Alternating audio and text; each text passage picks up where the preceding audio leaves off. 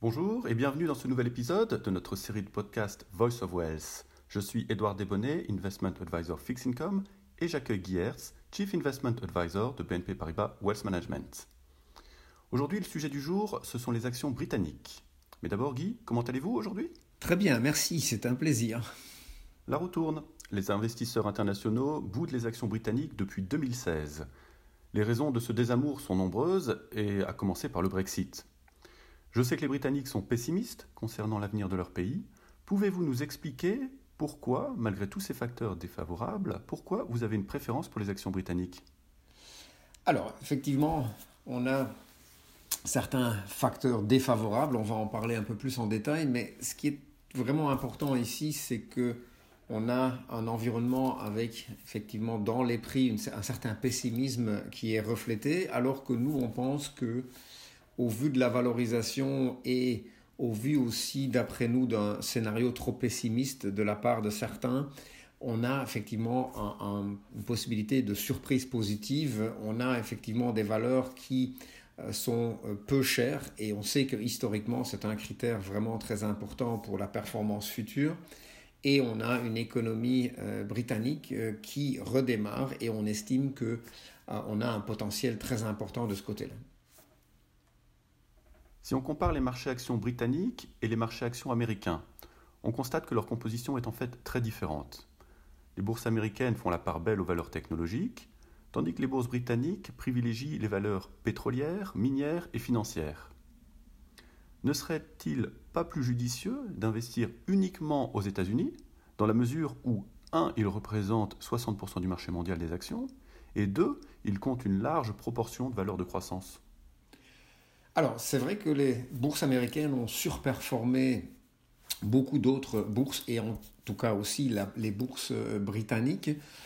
En fait, ce qu'on voit, et je mentionnais déjà avant, c'est que on a ici une situation en termes de valorisation qui est très contrastée. On a un marché américain cher, alors qu'on a une situation au niveau de l'Angleterre, du UK, qui est donc avec une décote importante.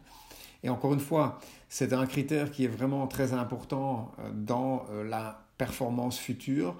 De plus, on a un environnement où on a une accélération de l'inflation et on a souvent vu effectivement dans un tel contexte des bourses qui surperforment, surtout quand on regarde l'historique des bourses UK.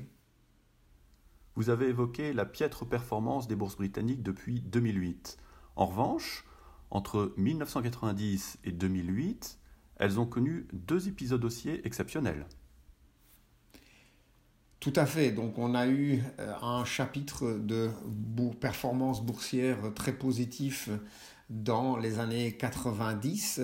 On a effectivement, après, on a connu une période de poussée d'inflation avec notamment des taux d'intérêt élevés et on a vu malgré tout des bourses qui ont très bien performé suite à une récession et une performance des bourse britannique qui a été vraiment très élevée pendant vraiment toute une série d'années, vraiment une période assez longue. Après la période 2003, on a aussi connu, au lendemain de l'éclatement de la bulle Internet, vraiment une période très propice aussi, pendant à peu près 5 ans de performance boursière hors norme, outre-Manche donc. Et donc, on a effectivement un exemple de surperformance de bourse donc, au UK. Les actions britanniques affichent actuellement les valorisations les moins élevées parmi les pays développés. En quoi cela est-il intéressant pour les investisseurs ? Alors, effectivement, c'est l'occasion ici de parler un petit peu plus en détail de cette idée de sous-valorisation. Alors, on parle de quoi en fait ? Les critères de valorisation sont ici typiquement le ratio cours sur bénéfice, voire le ratio cours sur valeur comptable, etc. Et quand on a effectivement des ratios particulièrement déprimés au sens donc, de bourse, donc d'actions peu cher, on a suite à ça en général observé une période de surperformance de ces bourses, surtout quand on le prend en relatif par rapport à d'autres bourses, et on revient un petit peu au sujet qu'on a discuté par rapport donc aux États-Unis. L'économie anglaise a connu 2 gros chocs ces dernières années. Il y a eu le Brexit, et puis ensuite il y a eu la pandémie de Covid. Et malgré ça, vous pensez quand même que le Royaume-Uni est voué à connaître une forte reprise ? Alors oui, on a effectivement un potentiel de rebond au niveau de la croissance économique. On a ici une situation qui reste encore marquée par les répercussions du Brexit. Aussi une perception qui reste encore temporairement un petit peu déprimée. En même temps, on estime que l'économie britannique a souvent montré ses capacités de s'adapter au niveau de l'économie, mais évidemment aussi au niveau des sociétés individuelles. En plus, on a un environnement où finalement le Royaume-Uni a montré sa capacité de réagir vite et bien dans la campagne de vaccination. Donc là aussi, on a toujours la capacité de s'ajuster rapidement. Et on est dans une situation de quasi plein emploi et donc un environnement macroéconomique particulièrement intéressant d'après nous.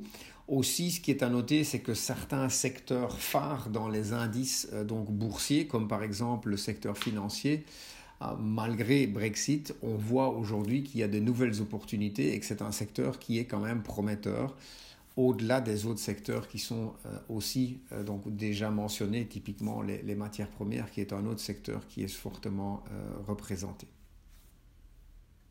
Ok, allons un petit peu dans le détail maintenant, si vous voulez bien. Entre les petites et moyennes capitalisations d'une part, et les grandes capitalisations d'autre part, que préférez-vous ? Également en termes de secteurs, est-ce qu'il y a un ou des secteurs qui vous plaisent tout particulièrement ? Alors, dans les deux catégories, on voit un bon potentiel. Donc, les grandes capitalisations ont un bon potentiel pour les raisons citées et surtout cet aspect de sous-valorisation aujourd'hui. Après, on estime que le potentiel est même encore meilleur pour les petites et moyennes capitalisations. On a vu des phases effectivement aussi outre-Manche avec des très belles performances au niveau donc des petites et moyennes capitalisations.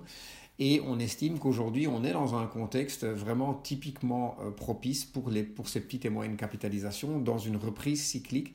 Et une deuxième dimension qui s'ajouterait, ce serait la dimension des fusions-acquisitions. Ce seront des sociétés qui seront attractives d'après nous pour des investisseurs étrangers.